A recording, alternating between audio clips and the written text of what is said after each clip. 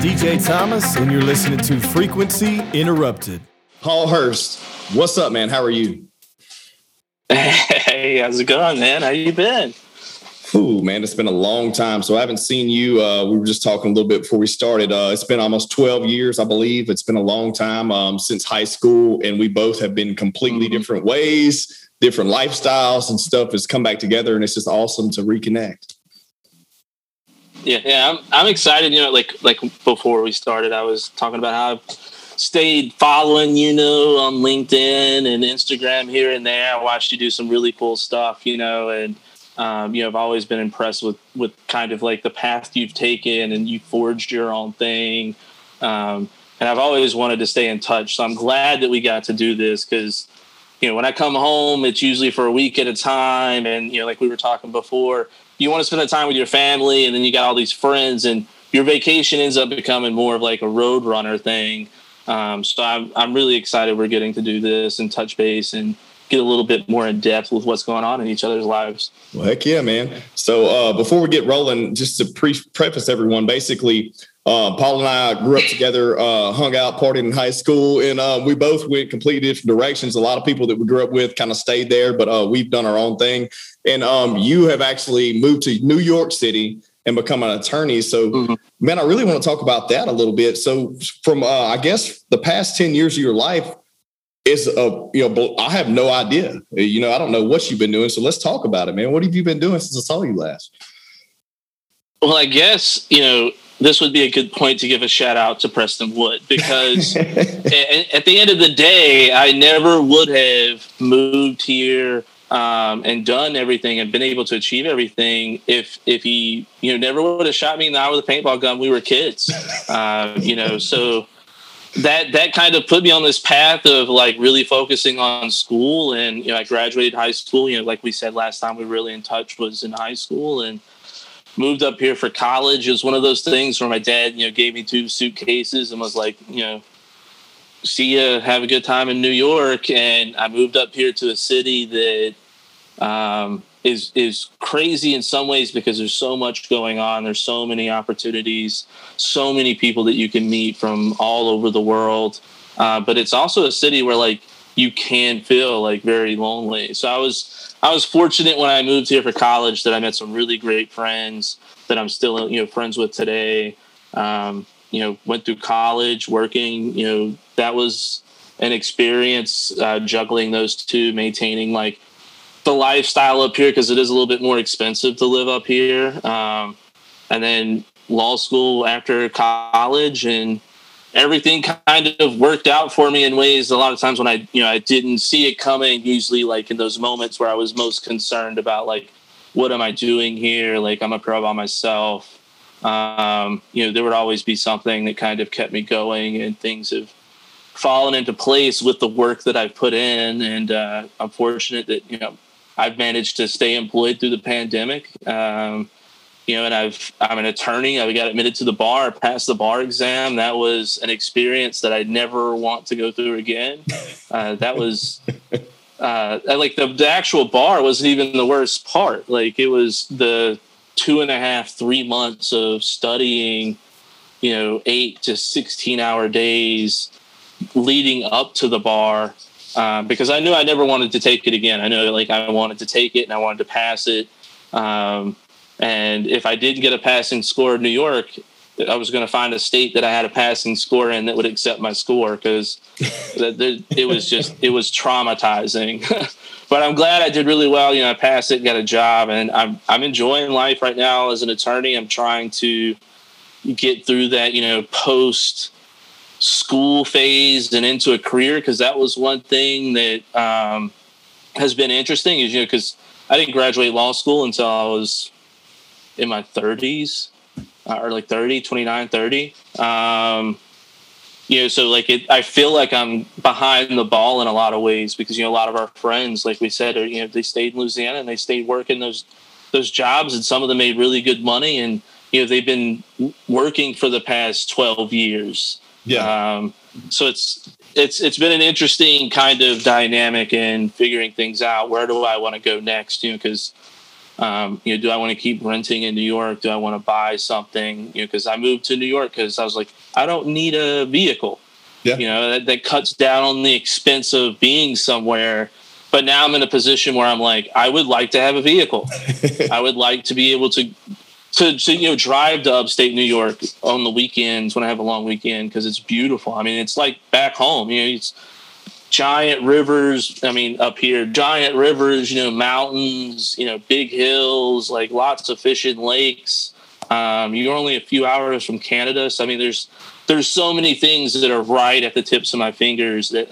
Now that I'm getting to that point where I'm like, maybe I need to get a vehicle, maybe I need to buy a house, maybe I need to start thinking about these things. And it's been an interesting experience. Like, what about you, man? Like, how's life been for you? Like, I know you've been doing some marketing. I've seen that you've been doing some, that MMA stuff. I've seen all kinds of stuff from you lately. Man, just like you, man, just trying to figure out where I fit in the gaps. You know what I mean? Spent a long time in the oil and gas industry, realized I didn't want to do that. Got into the marketing phase. Love it. Now I'm able, run my own business with a few other partners. We're able to, bob and weave and do our own thing and have a good time, help each other out. The MMA thing was always a passion of mine. I never really went pro in making money doing it. And now I'm still involved with a lot of promotions and doing stuff with UFC Fight Pass. So it's fun. Able to still stay involved and not get hit in the face anymore. That's always, fun. But man, on the upside of all that, it's really just being able to share people's stories like you and, get connected. Like, it's so funny where we come from. We come from somewhere that's so small.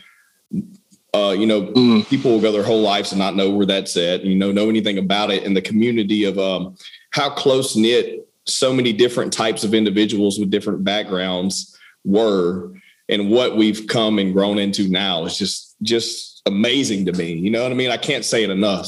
It's just crazy what we've grown into and just coming from different areas and, mending in that small town, like that small town, everyone knows everyone mentality, but then getting out of it and, getting away from it and realizing that that's not all there is to life, Yeah.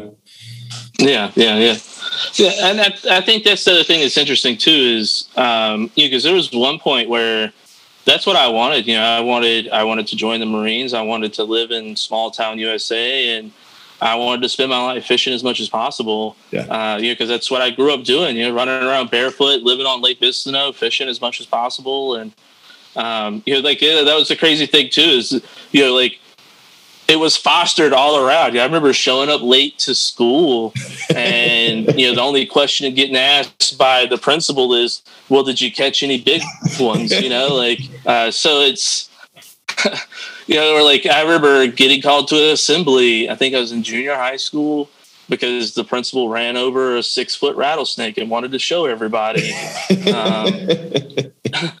So like it's sometimes I really miss that like small town life where everyone knows each other, everyone waves, and your neighbors. Maybe not your best friend, but if a tree falls down in your yard, they're there to help you lend a chainsaw or. A good friend will split wood, but, a neighbor may just lend a chainsaw. Yeah. So it's like up here, like I was saying earlier, like, New York City has 8 million people in it. I don't know my neighbors at all. Yeah. I've lived in buildings with thousands of people and didn't know any of them. That's insane too, because like how big is that square mileage wise? It's not very big. Oh, it's tiny. Yeah, it's tiny. That's 8 million people inside something that's under a few square miles, whereas like Dallas Fort Worth is 7 million people in a broad area. You know what I mean? It's a lot of people. No, it's super, super condensed. But that was also like kind of the interesting thing too is like from where I live to work is only like 5 miles. Right. But it takes me an hour to get there. And that's and traffic can get pretty insane. I bet. when you because it's crazy how many people own cars up here. Like I said before, there's a big reason why I moved here is there's so much public transportation that is so reliable. But I mean, it's almost impossible to find parking anywhere, much less drive during rush hour that lasts 2 to 3 hours at the beginning and end of the day. It's been an experience. Well, but a good one. That raises something. It gives me a thought too. So how long have you been there now? Like years wise? I moved here in the summer of 2007. I graduated high school. I went to New Mexico for a few months, and then came back to Louisiana and then flew up to New York. Well, since you brought something up, it's very interesting is public transportation. What has evolved when you moved there? It was taxi fare service and then subway and whatever it may be now. But also what has been introduced since then is Uber, rideshare, Lyft, things like that. Have you seen that completely change the game of transportation? I think it's difficult to say. I mean, for instance, when I moved here, like you said, like if I wasn't on the subway or if I wasn't on like a city bus, then I would jump in a taxi. You'd stand on the street corner and hail one. But yeah. I can't tell you the last time I got into a yellow cab, which is what we call taxis. I ride Lyft, I ride Uber. There's Juno. There's all kinds of them up here. There are ride share apps where they have specific pickup and drop off locations. So it's almost like public transportation, but it's being offered by like this private, company at like a certain price. It's always more expensive than public transportation, but it's way more comfortable. Yeah. And it's way more accommodating in certain ways. Where I've seen it mostly would be more along the less personal side and more along the professional side. When you're seeing things like, because in order to have a taxi cab up here, you can't just paint a car yellow and put some stickers on it. You have to get what's called a medallion. And before Uber and all these companies pushed in, I mean, this happened all over the country. These medallions, I mean, you're talking like almost 7 figures. Some of them are like $1.5 million. People would, get them and sell them. And so it's been interesting seeing these people who, take, because they don't buy them. Most of them don't buy them outright.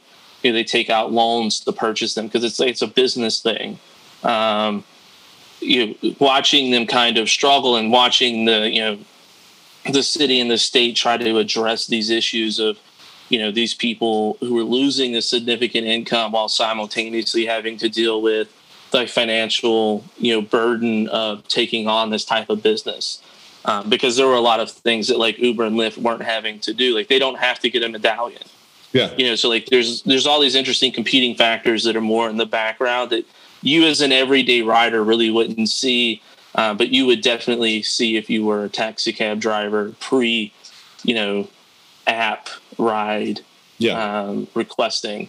So that's been kind of interesting. Ride availability is far more available because that was something the city was trying to address before, were the outer boroughs. Because if you're a taxi cab driver, you want to drive where you're going to get the most clientele that's just that tip you really well. It's just volume. That aren't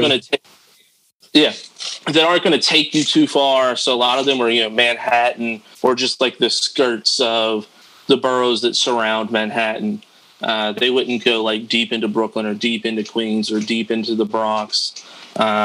So they were creating like these other types of cabs that could only pick people up in those outer parts of the boroughs. So seeing how Uber and Lyft has created a little bit more accessibility to these communities that weren't being underserved has been kind of interesting. But other things have happened, that are a little bit more pedestrian, I guess.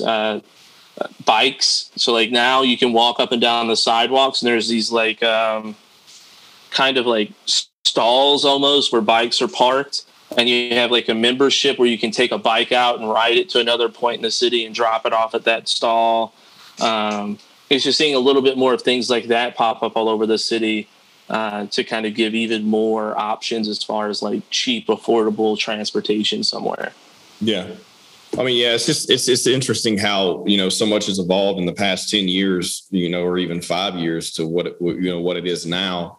And how people have to, you got to make do. It is what it is, So what I want to talk about this because we haven't at all. What did you do when you first showed up to New York City in 2007, a high school graduate? What was your hustle? How did you make money before you how did you get along through law school? Well, I think I was fortunate in some ways. You know, I have an uncle who has really been there for me, you know, since I started this path of like focusing on like getting an education and driving the career from that. He was an attorney as well. He's one of my father's brothers. And he had an expert witness that he became really close with from his time working in the corporate world that lived on Long Island, New York, which is part of Queens. It's all the same massive land piece that's in all like one big island, but you have Queens and then you have Long Island, which is further out, which is technically not part of New York City. Yeah. And I stayed with him, and that was helpful in a lot of ways because he kind of helped introduce me to certain aspects of the city, like commuting and getting back and forth. And of course, I got delicious food that him and his wife made that was just, it was coming home from the city to like an actual home really helped a lot. I think I would have been a lot more jarring moving from the village of Heflin to an apartment building where I knew nobody. But I also was fortunate that there's a private company up here that provides housing for anybody who's doing any kind of form of like education. Because a lot of, like, I went to Baruch College, which is a CUNY school, which is a city university of New York. It's part of like the state school system. Okay. And they don't have housing because they're predominantly designed to provide like a college education for city people. So they don't have housing because most of their students live in New York City. Right. So there are several schools like that. And this company would provide a very similar service to living in dormitories. And we had the money to pay for 1 year to live there. And then I was able to get a job working for them, which gave me free housing and also paid me a small amount of money every month.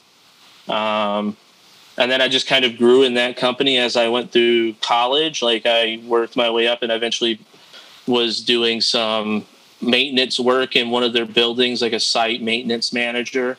And then I quit that when I went into law school. So it was fortunate in the sense that I moved here and had somewhere free to live.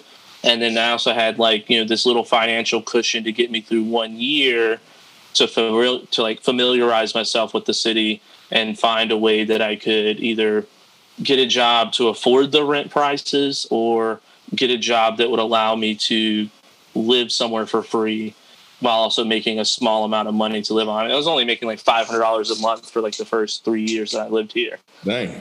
So it wasn't like, but I was living for free. So It was, you know, eating, you know, really cheaply for a number of years. And this was when I was at college. So I was still getting those like care packages from home, you know. Yeah. My mom would order things on Walmart.com and she'd send me some Tony Chatteries and some ramen. And, so that's how I survived the first few years. And then through law school, I did a number of different things. Some of them were like paid internships with like New York City Transit in their special investigations unit. I worked in the admissions office for Brooklyn Law School, where I went to law school. That paid me some money that helped out a lot. And a lot of it was, you know, my income as far as like living expenses after college were kind of like student loans, stuff like that. Like I got a scholarship at Brooklyn Law School. So that kind of cut down on how much I had to borrow to pay for school. But that also allowed me to essentially borrow the same money. It's kind of like, you know, when someone goes shopping and they spend $300, but they buy a lot of stuff. And they're like, but it was all on sale. And it's like, you still spent $300. Yeah. That's kind of what like the student loan situation was for me. It was like, well, it's not just to pay for school. It also helps me kind of like supplement my income for like living situation. Yeah, and so now I fortunately make enough money to pay all my bills and stay on top of things and not have to like, how much money do I have? Like, what am I going to eat? You know, I can kind of more freely enjoy life, I guess, but still be conscious of like my spending. So it's been interesting. Nothing wild or crazy. I almost got into security because I had a really good friend who did security work up here. And it just always seemed interesting because even events that like aren't significant, when you're from where we're from, are significant. Like, yeah. I remember he met the Sex Pistols when they were playing a concert. Like he did security for like MTV events. He met all these people that you're just kind of like, wow, that's really cool. You met these people and you get like these interesting perspectives of people that you wouldn't get because the only perspective you're getting of them is from like, news outlets or magazines or kind of like gossip columns. So I thought about doing that because I'm like, it's New York City, even working somewhere like Pointless. Like I remember I went out to a bar in Greenpoint, Brooklyn one time. No clue who owned it. Guess who owned it? Bill Murray's son. Huh. Guess who was bartending the night that me and a group of friends went? Bill Murray. What? Like the most random things. Like one time I went into a bodega in Manhattan and I wanted to get a sandwich. So bodega is it's like the Spanish term for like a deli on the corner that sells like sandwiches and stuff. I went in and who other than Gene Simmons is there ordering a sandwich? Like here's this guy from Kiss. And you're just like, hello, sir. Like, I don't want to interrupt you, but those of you who are listening or watching, the guy with the long tongue from Kiss, that's who that is. Who don't know who it is. So you have all these really interesting opportunities in just like the mundane life. And when you think about doing security in a place like this, it just seemed exciting, but I never got into it. Like I took the classes, but I started making a little bit more money working for that private housing school. I worked for Stevens Institute of Technology as what they called an area coordinator, which was kind of interesting. Another free living situation, making some money every month. So it's been kind of bouncing around. I've been fortunate that I've lived almost everywhere in New York. Like I've lived in Manhattan, I've lived in Brooklyn, I've lived in Queens, I lived in Long Island. I think I've lived in like 8 different places in Manhattan. Where I currently live is Queens, Astoria, and it's probably the place I've lived the longest. I've lived here for the past 6 years. But other than that, like almost every year I was in a different apartment. Okay. Well, that's giving you perspective on the entire city and the culture. There's nothing wrong with that. I think that's cool. You learn to live with very little because you learn really quick. It's not like back home where you're like, oh, I'm moving. You get your friends over with your trucks and you got places to park and you can load things up. You're double parked. So you also want to get the smallest vehicle possible. So most of the time I would move, I would just like throw almost everything away. I'd be like, trying to, and then a lot of places, if it's under 7 stories, they don't have elevators. Carrying everything up 5 flights of stairs in the summer in New York when it's like, I remember I did this. It was 102 degrees. It was 92% humidity. And we were walking up 5 flights of unair conditioned stairs to get to the apartment on the 5th floor.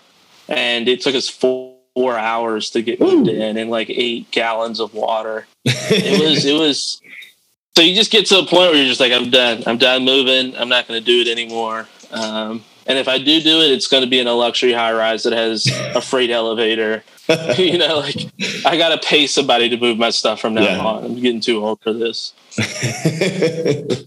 Yeah, no, I hear that. Well, so what type of law are you practicing? So I do, it can either be considered like elder law or what we refer to as like mental hygiene law. Okay. So specifically, I tend to do guardianship proceedings. So I don't know if you saw it, but you ever see that movie on Netflix that came out not too long ago, I Care a Lot? No, I don't. It or not. So it's similar to that. It's essentially where there's an individual who's in the community who's vulnerable for some reason. Either they're at this age where they can't, take care of what we call our activities of daily living. So they can't like bathe themselves, or they can't cook because either they physically can, or they'll forget that they left the gas on, or they have some sort of like intellectual or developmental disability, like either getting older and they have like early onset Alzheimer's or dementia, or they've had some sort of, developmental or intellectual problem since childhood. But they no longer have an individual that's caring for them, and they don't necessarily have the legal capacity to provide consent for certain things. So I would file what's called a guardianship proceeding and ask the court, based off of a certain facts of the case, to appoint an individual for this person to care for them, to make decisions for them. And New York's nice because it can be very tailored. So it's not like this person's your guardian and they make all decisions for you. It's this person only has problems managing their finances because of their memory, but they're still very physically capable. Okay. So we can appoint someone that ensures their rent's paid, to ensure that like they have money for groceries, that their insurance is active, those types of things. Because a lot of these people come to us because they're being evicted, and they're being evicted because they can't manage their money, or they're going through some sort of untreated psychosis that has like hoarding as a side effect, and their landlord's trying to evict them because they're being considered a nuisance based off of the condition of the apartment. So that's what I do there. And I also was doing some kind of reviews of legal instruments for Medicaid applications. So people applying for Medicaid, there's tons of ways to move your money, because you have to make under a certain amount of money in order to qualify, be eligible for Medicaid. So people will either do like promissory notes or like different types of trust.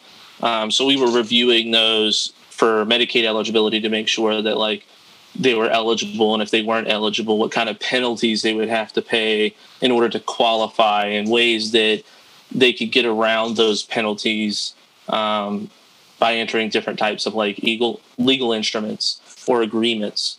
So it's very focused on kind of that aspect of the population. Nothing very contentious, we don't have like clients who want to sue McDonald's because the coffee's hot or anything like that. Generally, it's trying to help people who are vulnerable in the community that doesn't have like that family member, grandson, child, nephew, niece, or whatever that can help them. Well, I think it's very interesting too, because we hadn't spoke about this, so I had no clue. I just knew that you got your law degree and you've been practicing law for a few years now. But it's interesting too, because people's perspective on law, an attorney is a criminal, personal injury, or that business litigation lawyer in New York City who's fighting against another business. You know what I mean? But it's cool. Yeah. It's cool to hear some perspective on, you're working on behalf of the people, especially the ones who may have those disabilities, whatever it may be, because you don't hear those stories. So I think it's really interesting, and I know you can't talk about specific cases or anything like that, but it is interesting that hearing about people that actually represent those people who have those issues. You know what I mean?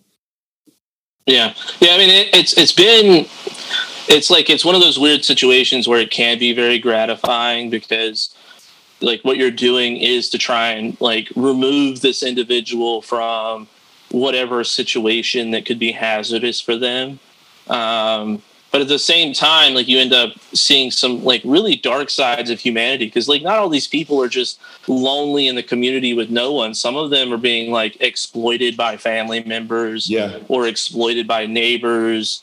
So you really see, because like you read some of this stuff and you're like how could they do this to this person? Like, take everything essentially and have them be like financially insolvent, you see some very heartbreaking things. And sometimes, you see people who really need the help, but can't comprehend that they need the help because of whatever issue they're having, whether it's some sort of psychosis, paranoia, bipolar, because there are like, these are all spectrum type things. Like people can be far more severe, and they'll just refuse help for a number of reasons. But like you just said, for instance, I had a case here recently where the person we were trying to do this for was very upset about how he thought this was a social problem, like the issues that he was dealing with and the help that he felt he needed. he was like, this is a social problem, but he was like, it feels like we're currently in like a lawsuit setting. You know, because like he called me when he was served with the papers, because my information is on the papers, and he was like, am I being sued by, you know, such and such, my employer? And I was like, who are you? I can't answer that without like certain information. And once we clarified it, I was like, no, you're not being sued. Like it's a motion. It's an order for a hearing to make it to like reach a certain determination.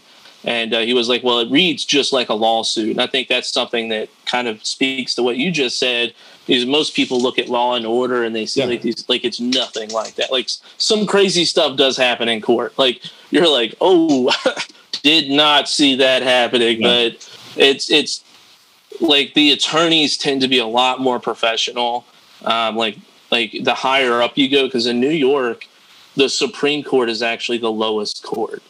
And then it goes up into the appeals court. Most states, you know, like places like Louisiana, like the Supreme Court is the highest court in the state. In New York, it's not that way. Supreme Court is basically like trial court. There are smaller courts, like housing court isn't in Supreme Court. It's something very specific. So that's been kind of interesting. It's just, I forgot where I was going with that.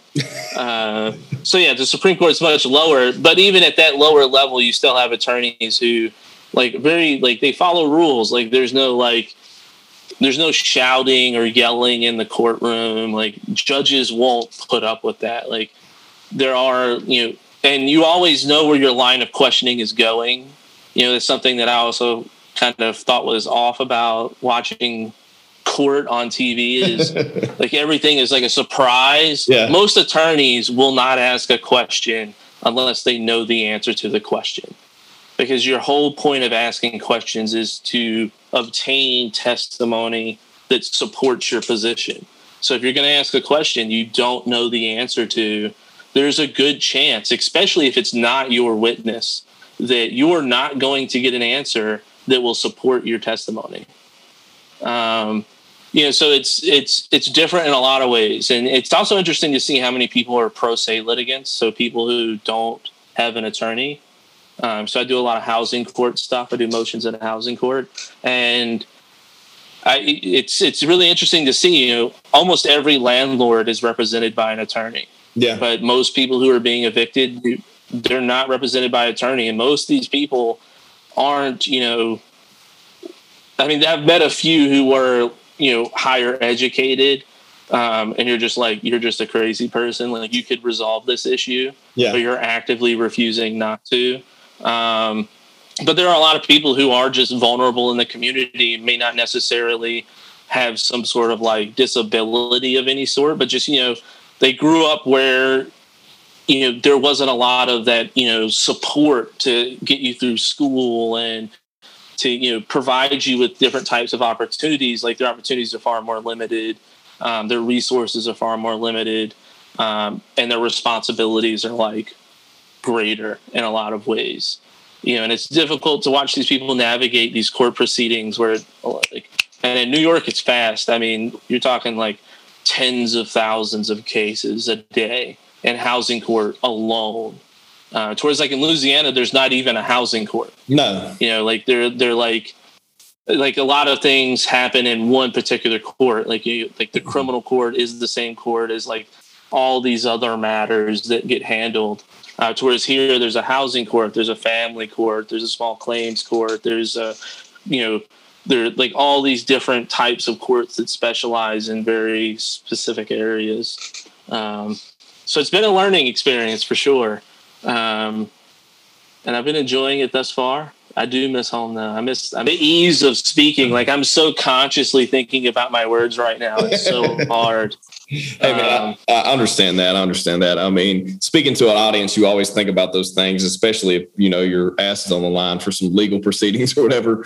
But, you know, It is interesting that you said that earlier that, you know, that state differs so much where you can be a little more hands-on per client, like in what you have, like more of an a la carte service where it's like, you know, more specified for those individuals in support of those Whereas in a state like this, it may not be that, situation where it's one broad umbrella covers everything, which is typically sometimes not in favor of that, whoever may be needing that service. Yeah, and I think that's interesting too, though, is, like Kimber, for instance, we were talking about her before. Shout out to Kimber. Somebody we went to high school with. Someone we went to high school with who's practicing in Mississippi, and she does a lot of things. She does prosecution, she does civil, she does conservatorships. So as an attorney, it seems like you have to wear more hats in a lot of rural places. Yeah. Whereas here, you can specialize and do really well, and it'd be a very niche thing, not just like, oh, I'm a civil attorney, but it's like a very niche thing in civil law, like mental hygiene law, or like guardianship, or Medicaid, or trust and estates.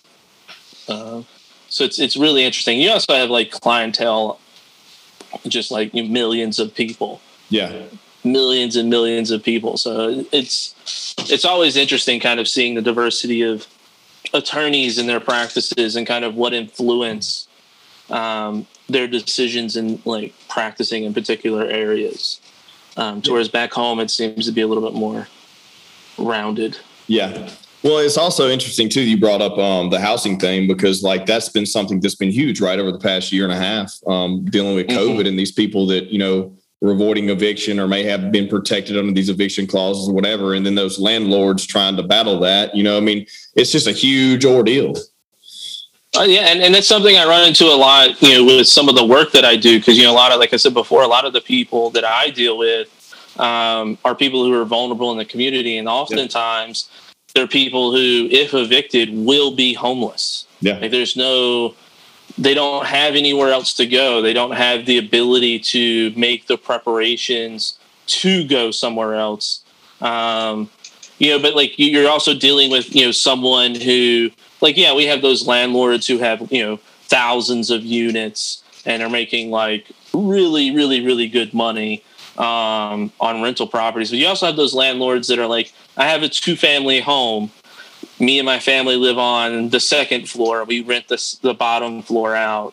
And you feel bad for those people because like they're really dependent on that rental income to pay mortgages or, different things of that nature regarding like their property. So it's like, if I'm not getting paid rent, then I lose my home. Yep. Because I use that rent to supplement my mortgage payments. So you feel bad in a lot of ways, but you also kind of like go, well, you decided to get into the rental business. This is one of the risks of the rental business. But at the same time, you're like, but I feel horrible. I want to try and resolve this as quickly as possible, so that everyone gets taken care of.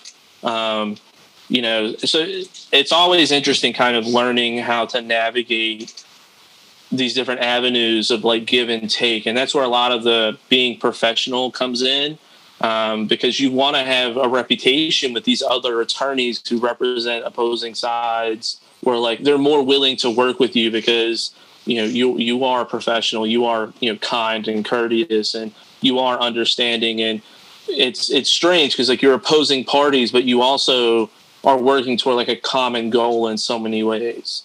In at least the area that I work in, it's not necessarily the same if you're a criminal defense attorney, because you obviously don't have the same goal as a prosecutor. Right. Because the prosecutor is to get a conviction and to get the best conviction possible, towards the defense attorney is, I want to make sure my client gets either no conviction or the least, like classified, conviction, charge. So in some areas it is a lot more adversarial, but that's kind of the nice thing about the area that I work in is I do get to bring a little bit more of that, Southern hospitality to the table. And that was something that was interesting. I think you'll find this funny. When I first moved here, no one could understand me. And I don't think it was, and I'm not exaggerating. Like my first boss made me write everything down. It wasn't like a lengthy conversation. It would be something simple like, hey, I need to step out the office to use the bathroom real quick. And she'd be like, I have no clue what you just said. And you have to write these things down. I even had professors in college ask me to save my questions till after class because I just confused people. So I took like a communications course in college that focused on presentation and like speaking and pronunciation. Yeah. And then when I get to law school, I have one of my professors was a judge out in Long Island, and he was a corporate judge. And he was like, man, I was expecting you to have a better accent. And I was like, well, it's not one of those sweet, To Kill a Mockingbird, Southern Alabama accents. Aristocratic. I was like, it was one of those kind of mumble / not really pronunciating words properly and accent combined that made me difficult to understand. He was like, a Southern accent is gold in the courtroom. He's like, it's been proven that people tend to be more trusting of Southern accents. And I always thought that was interesting. So like when I am in court, like before a judge, like I do step it up a notch. Like I purposely talk with a little bit more of an accent. But it's just been interesting. Like I enjoy it too. Like I enjoy the Your Honor, yes, respectfully, objection. It's always fun to object to stuff.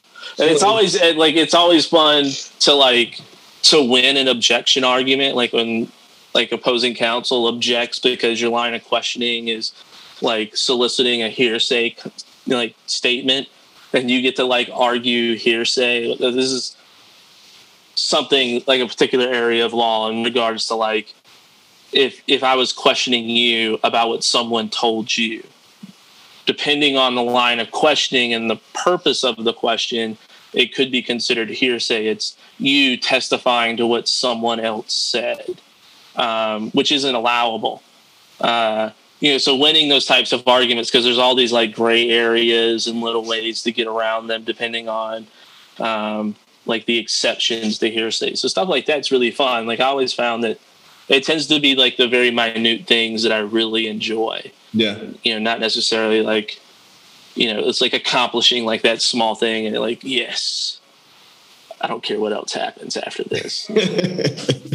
Well, it gives those warm and fuzzies, man. No, it is very interesting too, because getting into the industry I'm in now, and then coming out of the industry I was in before, which is, just running around to oil and gas locations and drilling rigs and just talking to people that are all from the South typically, and maybe random individual from somewhere else. And then getting into the line of the work, like just like you are, where you're dealing with people from all over the world, all over the states, having to dial that dialect down and speak and enunciate certain, words properly. It's very interesting how you have to like watch how you say things. But it is always funny when you get back home around those people, you may be having a drink or two and it all just comes back, Yeah. And it comes, that happens sometimes, even when I'm up here, just have a few drinks. Like I've gone on a few dates and I've had a few drinks and I've had them look at me and go like, you didn't sound like this a few minutes ago. Or like when I talk to my dad on the phone too long, it comes out pretty strong then. It's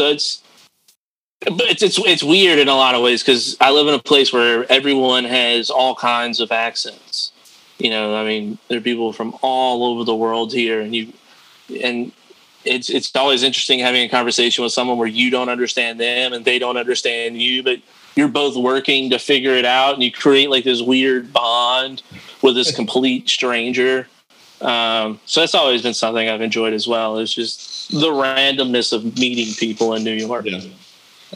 Which you don't really, you still get that back home. Like, you go to a gathering of some sort and you meet a stranger you never met, but like they're connected to you, within a certain amount of degrees. Like it's your girlfriend's friends, like brother, sister, or something like that. Or, it has been weird though, being up here, because back home when you meet someone in some way or another, the same person. Yeah. Whether it's like a family member, and you can always like, where are you from? Oh, I'm from here. Oh, I know so-and-so. Oh, that's my brother, or whatever. And up here you meet someone and like, there's none of that. Like you can live in the same borough or even have gone to the same college and been like, oh, well, did you take this class? or did you take that class and not share any of those kinds of like similarities? Yeah. No, man. I can only imagine. I've been to, I have not been to New York City, but I have been to Chicago, and I was floored by the cultural diversity, but I loved it. I appreciated it. It made me realize that there's so much more than that small town, especially that was one of the biggest cities I went to early on. And I was like, man, there's so many types of people here. You know, where we're from, there's only like a few different demographics, like a handful, you know, and then larger areas like where you're at now, there's hundreds, you know, and you can't like put a finger on it. But at the same time, everyone's culturally blending and living together and cohesively making everything work, which is, I love it. You know, I love it. Yeah. I mean, I've learned about places I've never learned of before, you know, and it's just like, where is that? Where is that in the world? They're like, oh, it's South America. And you're like, I didn't know that was the place there, you know? So it's been really cool living in New York, and I still do a lot of stuff. Like, I think that's one thing that I think is interesting when I talk to someone from back home is, you know, when someone thinks about New York, they instantly think about New York City. And they don't realize that although New York City does have like the largest population in New York, it's the smallest part of the state. It's almost like if someone thought of Texas and only thought of South Padre Islands. Yeah. You know, it's like that's the tiniest part of Texas. Because we go fly fishing, camping, hiking, you know, river fishing a lot because, you know, this big river that comes all a block from the river. And sometimes I just walk over and cast the line out and see whatever I catch. Sometimes I don't catch anything. Sometimes I catch a lot of stuff. It's kind of nice blending the two like halves of my life together in New York. Yeah. Yeah. But, I miss the food. I miss it so bad. I miss it. Well, I mean, I feel like I guess the southern part of the food, but I mean, man, you're privy to so much, you know, so many different types of food there. I'm sure you've tried everything by now. It becomes overwhelming sometimes, especially like the ease of access of everything. You know, like I talk to my dad and he'll be like, oh, I forgot to go to the grocery store on the way home. You know, I don't really want to drive back out of the house this weekend, you know, because I just drove, you know, an hour and a half to work on the interstate where you can do 70 miles an hour, you know, each way every day this week. Whereas up here, I can open my phone and go on Seamless, and there's thousands of restaurants that will deliver to me in 40 minutes. Yeah, that's like crazy. And everything, like you just said, like Thai food, Peruvian food, Spanish food of all kinds, like, and it's just like so immediate access that it's going to be weird if I ever move out of the city and live somewhere where I can't immediately do that. But I've noticed that's something that's very different that I never imagined kind of thinking about these small things, you know, growing up in Louisiana. Yeah. Well, what's the number one like small Southern dish you miss from here? Country fried chicken, country fried steak. All right. Country fried steak with like sausage gravy, mashed potatoes. I miss, and like the best place that ever made it was Mom's Diner over there. Oh man, that place. We used to go there drunk at 2 a.m.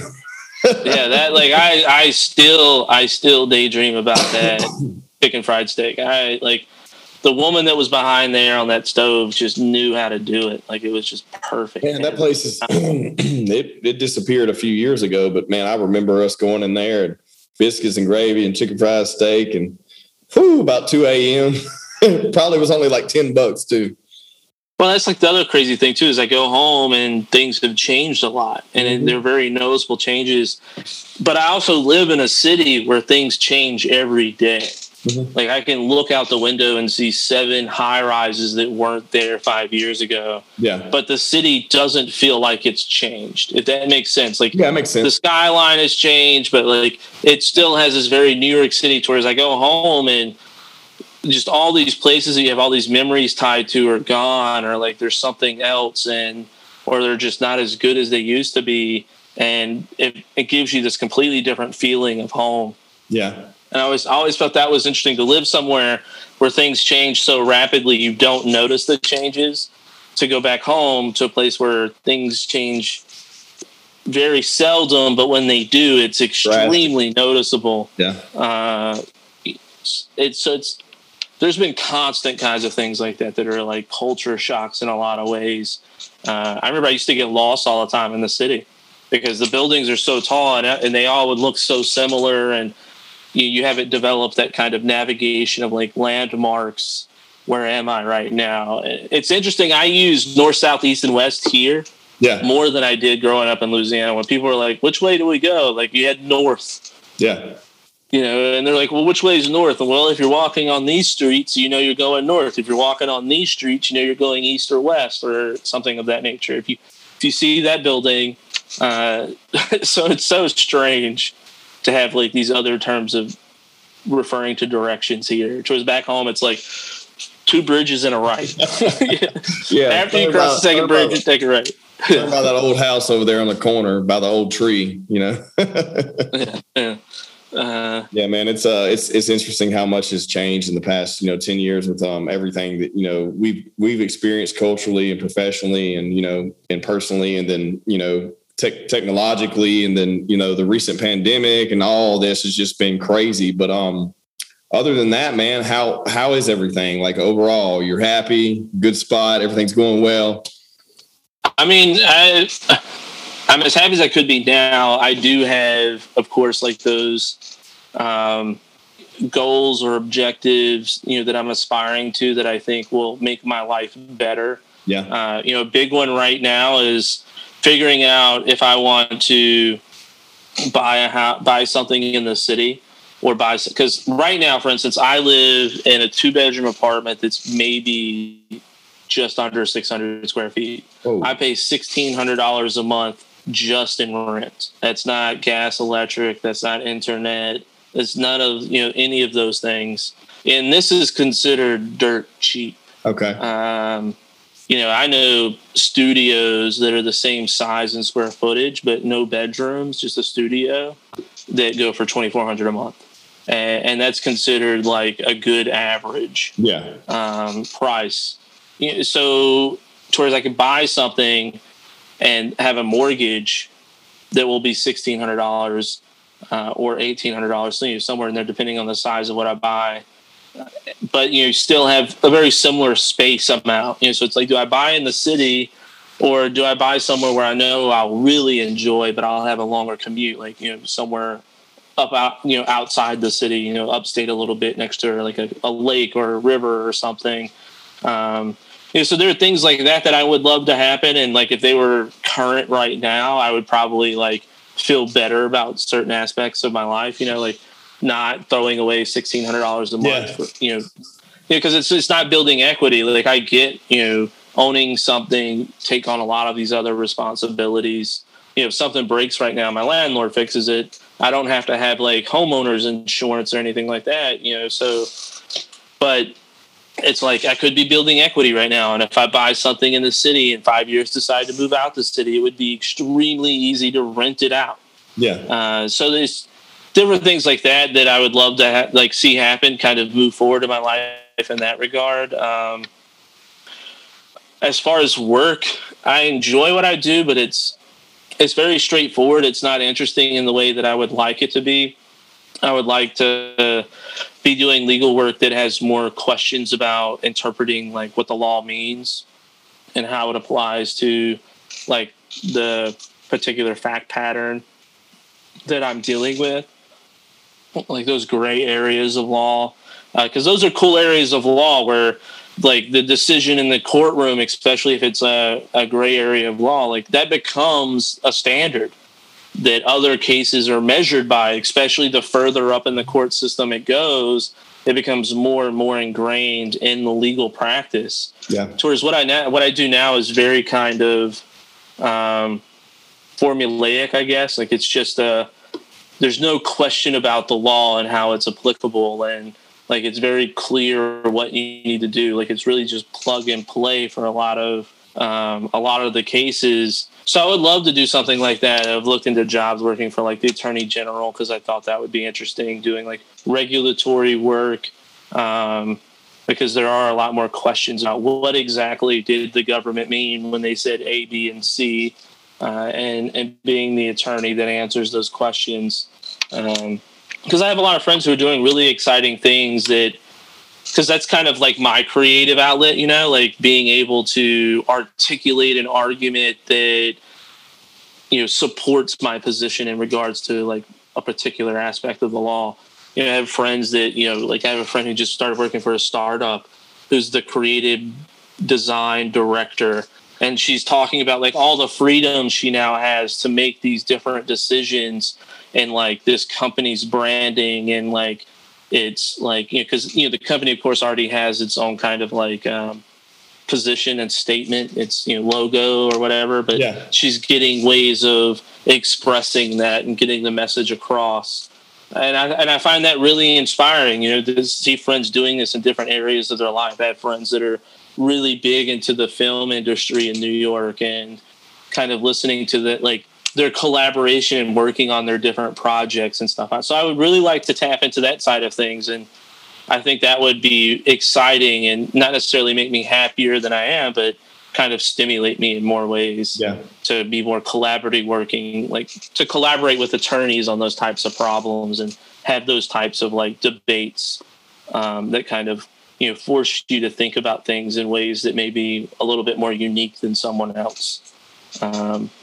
But yeah, I mean, for the most part, I'm doing good. Like I feel good about where I am. Like I finally got somewhere. And I think that's what I'm dealing with now, right? Is got there and I want the objective. Right. The objective has been achieved, and the objective was go to college, get into law school, become an attorney. And now it's like, what is my next big objective? Like, what am I going to take on next? It's going to take me several years to achieve, because that's kind of the problem right now that I'm dealing with is I don't really have that. And I'm trying to figure out what it is. And do I want it to be something personal or do I want it to be something professional, or can I figure out a way to merge those two? Like they just legalized recreational marijuana in New York, and that's exciting for me because they're currently drafting all of the laws and regulations and policies and procedures on that. And I'm like, that would be a great area to get into, especially now that the federal government's talking about legalizing it. Because if you can get in on those ground floors and be a part of kind of like the foundation of, those legal positions, it really opens a lot of doors for you. Whereas what I do now is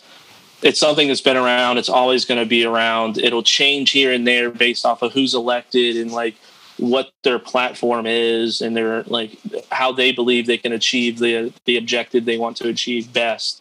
So I think it would be cool to get into like those kinds of areas because that's another area where you have a lot of branches. You can really be cooperative in the way that you practice and make income, I guess is the best way to say it. You can participate beyond just being an attorney in the field. Yeah, I mean, it's exciting to be able to get into something, to get in something on the ground level and be, be involved in something that can be referenced later on. It gives you, a more fulfilling purpose instead of just, taking the steps and doing the same things. I get it. I understand because a lot of us get caught up in the motions of doing the same things all the time. And even though it is very important and serves a purpose, it may not, have that self-fulfillment, that you're looking for, but it still is exciting that you're doing it. You know what I mean? Yeah, that ability to look back and say, I started that, I created that, especially if it's something that, in a lot of ways can fund, because I think that's interesting too. Is just, it's like one of those things where you hate to say it, but you also it's just part of life as an adult. I guess is figuring out ways to take what you enjoy doing and having that be what supports you as well. To make something work, not work, I guess, like that Alan Jackson song, if I could make a living out of loving you, I'd be a millionaire in a day or two. Yeah. That's kind of, I guess, is what I'm looking for. I'm looking for that thing that can be the next project, the next objective of my life that will also be something that I can make a lot of money while loving what I do. Yeah. Because, it's just, like I said before, like, you know, a lot of people I know are doing really cool and interesting things, and having that kind of financial backing of my own would allow me to get involved in their projects and kind of be a part of, like, you know, making their kind of dreams come to fruition. And I enjoy that. I enjoy, even if it's just being a connector of people, and like watching that kind of blossom. Like, I think that's cool to, you know, to participate in those ways. So I think that's something that has changed a lot about moving up here, is kind of like just perspective on like life and people and like who we are and who they are. Like, it's been exciting, man. It's been exciting. And like getting to see you and talk to you and see how much you've grown and see how much you've changed, and kind of, you know, participating in this because it's something that you're passionate about. Like, I was super stoked when you asked me. I was also in the back of my mind, like, I'm going to be on a podcast. Because I watch, like, Joe Rogan. Like, I watch Joe Rogan all the time. I'm like, man, I would love to be on a podcast. Yeah. It looks like so much fun. Because he, like, I think he's a funny guy, and I think he has great guests on. I think they talk about great stuff. And, you know, I was really excited to participate in this with you, and also get to catch up with you, and kind of, because that's something else now that I'm out of law school, and I'm not splitting my time between going to school at night and working during the day full time, like, because I didn't really have time for people. You know, I barely had time for the person I was dating then, and like, it really put a lot of strain on our relationship, like having to devote so much time in law school.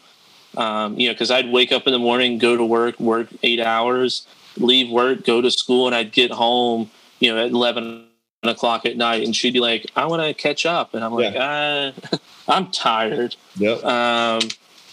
So I'm trying to do that. Like, that's one of, like, the smaller objectives, I guess, that I'm trying to do now to kind of brighten my life a little bit, you know, is to stay connected to people from my past, and like figure out how I can participate in their lives that's, you know, constructive, and also, like, you know, because being where we're from, you oftentimes get in those conversations that aren't really about anything. Yeah. Oh yeah, dude. Yeah. Oh my God. Yeah. I mean, it's the thing. It's something you realize when you get out of that bubble, that if people only talk about people, then there's never any growth. There's never any structure. There's never any intercultural mingling. There's never anything productive out of it, because we can't get out of our own box. So It's always so exciting to actually have conversation with meaning. And saying that could be anything, but like, not just talking about who so-and-so was with at, you know, wherever the other day. Like, that's what I hate small talk.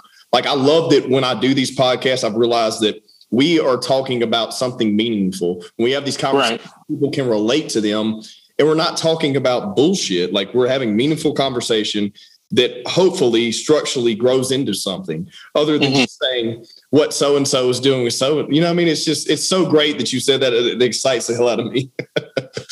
Yeah. I mean, cause it's something that I've run into a lot here, you know, cause you have your perspective, and your perspective is based off of your life experiences. And you know, I guess it could also be something that you just realize as you get older, that you can, like, cause there've been so many situations where, like, you know, I'd be interacting with someone or not interacting with them, and later we would touch base and we realize how different we experienced the same situation, you know, and it kind of opens your eyes to, like, you know, someone else's perspective, and like, why do they have that perspective, and what is it like? It kind of creates this curiosity about this other person, which then, you know, if you're doing the right things, drives on to getting to know them and developing a relationship where it's like, you know, the kind of questions you're asking, like, what are your goals? Like, what are your aspirations? And then figuring out how you can participate in those, whether directly or indirectly. Because it's really cool to, like, watch someone achieve something, and to be a small part of that, even if it's just that you just knowing it, you know, like. So I don't know if it's just getting older, you know. Like, I think it's everything, man. I think it's a mix of I think it's a mix of being exposed to more and keeping an open mind, because it's like what we're dealing with now. And I'm not even talking about politics, but the fact that if someone says something and someone runs with it without doing any investigation, or we're not sitting down and having conversation, we're not talking about, just like you said, your perspective is different than mine because we view them differently, because we have different backgrounds and we grew up and did this way and we perceive something this way. So we can sit down and have a conversation about it without someone attacking the other one. We can't get any resolve out of it. Well, I think it's also part of just realizing that there are very few objective truths in the world, and that, oftentimes we speak now as if our opinion is the truth, but it's like, it's your subjective truth. Like, your position is your position, and I'm not saying you're wrong, right. But I'm saying that someone else can have a different position, and it doesn't necessarily make them wrong. And the conversation should be about understanding why you have these different perspectives, not necessarily, well, mine's right and yours wrong. And that's the basis of our conversation, is to try and either convert someone or just, tell them they're stupid and they're wrong. Because it doesn't drive the conversation anywhere. Like you just said, it doesn't create this kind of collaboration and communication that alters your perspective. And sometimes it can be hard. Like, don't get me wrong. I mean, I like moving up here, you end up interacting with, like, I'm not very religious, but you end up interacting with a lot of people that require you to step out of your comfort zone and really appreciate them and understand, like, their position and where they come from, because it's like, you don't get the diversity in religion up here that you get back home in Louisiana. No, not at all. Like, not at all. Like, everyone I grew up with was pretty much a Baptist or a Pentecostal. And up here, and it opens your eyes because you learn to appreciate a lot of these people, because you and see, like, what's beautiful about them. Because there is a lot of kind of, again, not to touch on any kind of thing specific, there is a lot of demonizing of, like, perspectives in the world. And that's one thing I try to do, kind of along the what you said, like, maybe not necessarily investigate, but just try to understand and appreciate. I think that's what you want, and that's cool, I think that's the missing unit, right? We always find everything that's different and strange and something we're not used to so exotic and so attractive, right? But our first instinct is to push away from that. You know what I mean? And so my goal here is just to just bring it all together and let's talk about it and figure it out. If you don't like it, cool, but let's at least have a conversation about it, and not even anything particular, but it's just so awesome to see someone that comes from the same roots as me grow outside and have so much broad perspective on things. And that's why I was so excited about having this, show today. I was like, man, we gotta catch up, but I can't wait to just unravel these layers and see what's going on. You know what I mean? Yeah. And that's something I think about too, because a lot of the times I kind of attribute, like, I guess, my approach to my perspective to my dad, because he's a very different person than what he used to be when I was younger. Or maybe I've come to understand him and appreciate him in different ways now. But he's always been very much this kind of live and let live, kind of love and let love kind of person. And I think I got a lot of that from him. And like, I've never really identified with any particular group of people. I've always been someone who wants to be many things, which is why, like, I have, like, this horrible sense of, like, style, because I have friends who are, like, very hard punk rockers. Like, we hang out all the time. We listen to a lot of the same music, but they wear that, like, heavy leather black, like, they're very New York City punk rock, man. Or I have some friends who are very hipster, Williamsburg, Brooklyn, hipster to the fullest. There's no mistaking their identity, because they, like, are so, I guess, extrovert with it in regards to, like, how they style themselves. But I've always kind of been someone that felt like I never wanted to identify too much, because I felt like I would be isolating, which is why, I loved having friends like, the Kenzies, man. I loved going fishing with them, hanging out with them.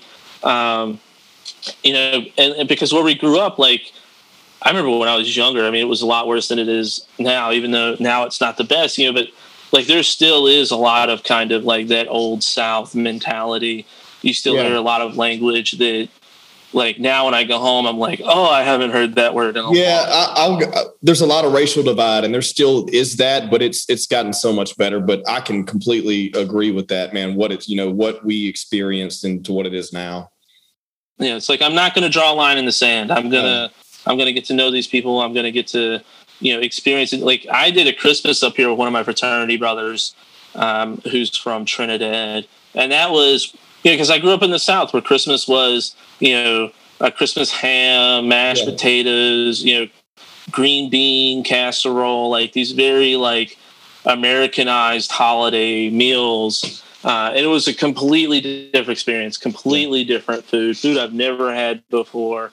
And like just the atmosphere, like they were like, like we have family over, but this was like extended family. Like it was a really cool experience, and just being like, feeling like all the love, like it was really eye-opening in a lot of ways. It kind of made me, my ex her family's very Italian. They had like fish on Christmas.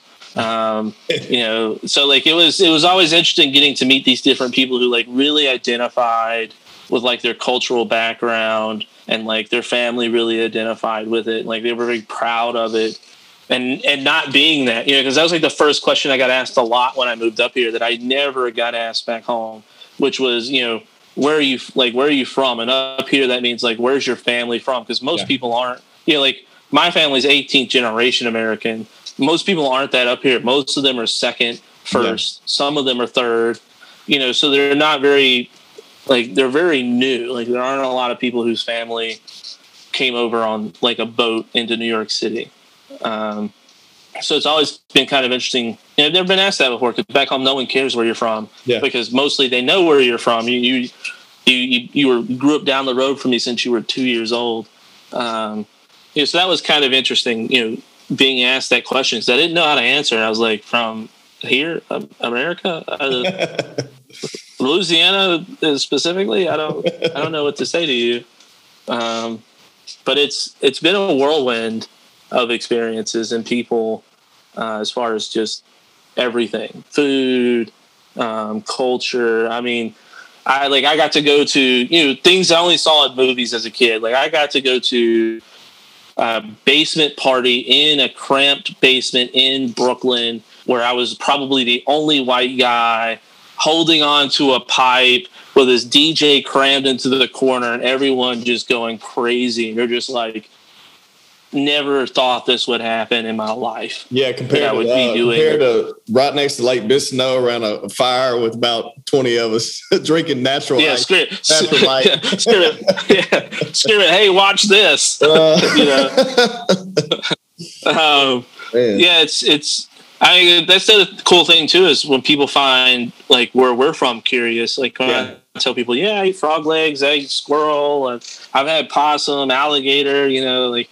They're like, what? Really? Oh, what? Like, getting to share those things and kind of relive a lot of the memories from when we were kids. Like, it's very different. I tell people all the time up here, I'm like, it's a completely different world. Like, there's so many times where I feel like if the same situation happened in like a major metropolitan area, I would definitely have some legal issues. It's where it's like back home everyone was a little bit more understanding because they knew your dad. Like the first time I got in trouble for trespassing on some railroad tracks, the sheriff drove me to his house, and his wife fed me milk and cookies until my parents came and picked me up. And like when they came and picked me up, I pulled up my shirt and I was like, look what I did, because I was convinced by some friends to put a fishing hook through my nipple. Like doing weird things like that as a kid. And you tell people that up here, they're like, what? They just look at you like you're crazy. It's been some there's a lot of things we've done we can't talk about. But no, man. I mean, but we also had a lot of good time. Yeah, we did. I remember the deer lease hangouts.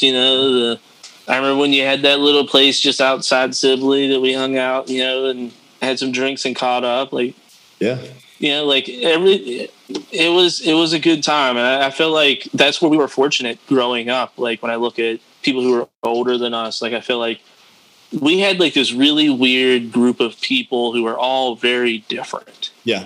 You know, they were into very different things. I mean, like, I remember when I initially met Justin Kemp, like, I wasn't listening to like Godsmack or, you know, Metallica. 3 Days Grace or Metallica or I think he's the one that introduced me to what's that rock band that plays Ariel? System of a Down. System of a Down. Yeah, like, you know, like where I grew up and the people I grew up with, like we listened to like Conway Twitty, like you know, Hank Williams Jr., you know, Just a Swingin', you know, just these weird country music, you know, pumpkins and but like it was so strange how we all just seemed to like really get along and click and yeah, I didn't really learn to appreciate that until I was older. Yeah. But I miss you know, going on mud riding and hanging out on the lake or the bonfires, running yo-yos, trout lines, and just, you know, taking it easy. Sometimes, you know, it's nice to have a conversation about the weather. Yeah. And just sit there. You know, like that's pretty much what I do with my papaw every time I go home, because he's old as dirt now and can't hear half of what you say. So you're just like, that's a nice tree. And he's like, mm-hmm. Yeah. You know, that's the conversation. You just sit there and look at a tree together. I mean, it's the diversity is something that you learn to respect as you grow older. But the simple things that we took for granted now are something that we, you know, that we reflect on, which is always exciting. And it's cool now to have those conversations with someone you experienced it with instead of just someone that you really didn't connect with. You know what I mean? In those situations. Mm-hmm. But, because oftentimes, like, they remember stuff, and you're like, "Oh, I didn't know that." Yeah. Well, look, man, it's been fun. Want to wrap this? Yes, sir. For people, you know, I don't like to go too long, but I feel like we need to have another one soon. I'd like to reconnect with you soon and see how everything's going, man. But it's been really exciting. Shout out to everyone who may be tuning in who haven't seen us in a while. I'm excited to get back on this for sure, man. But man, I just hope everything goes well. I'm excited for you. I'm excited for what you're doing over there. I hope to visit you soon, hopefully, as these travel things line out with what's going on in, you know, our nation right now, that I can come see you guys soon and we can have a drink or two. Yeah, man. I mean, that's what I tell people all the time. Like, you have a free place to stay in New York City where the average hotel is like $300 plus a night. So it's like, man, I will be the guy to take you up on that for sure. This is not talk. I will come see you soon. That's for sure.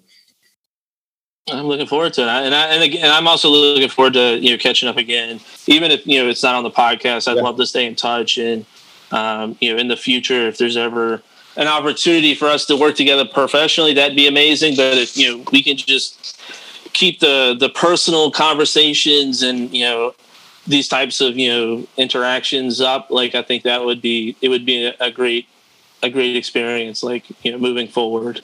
Heck yeah, man. Well, everyone, thanks for tuning to the podcast. Paul Hurst, great to see you, sir. And we'll catch you on the next one.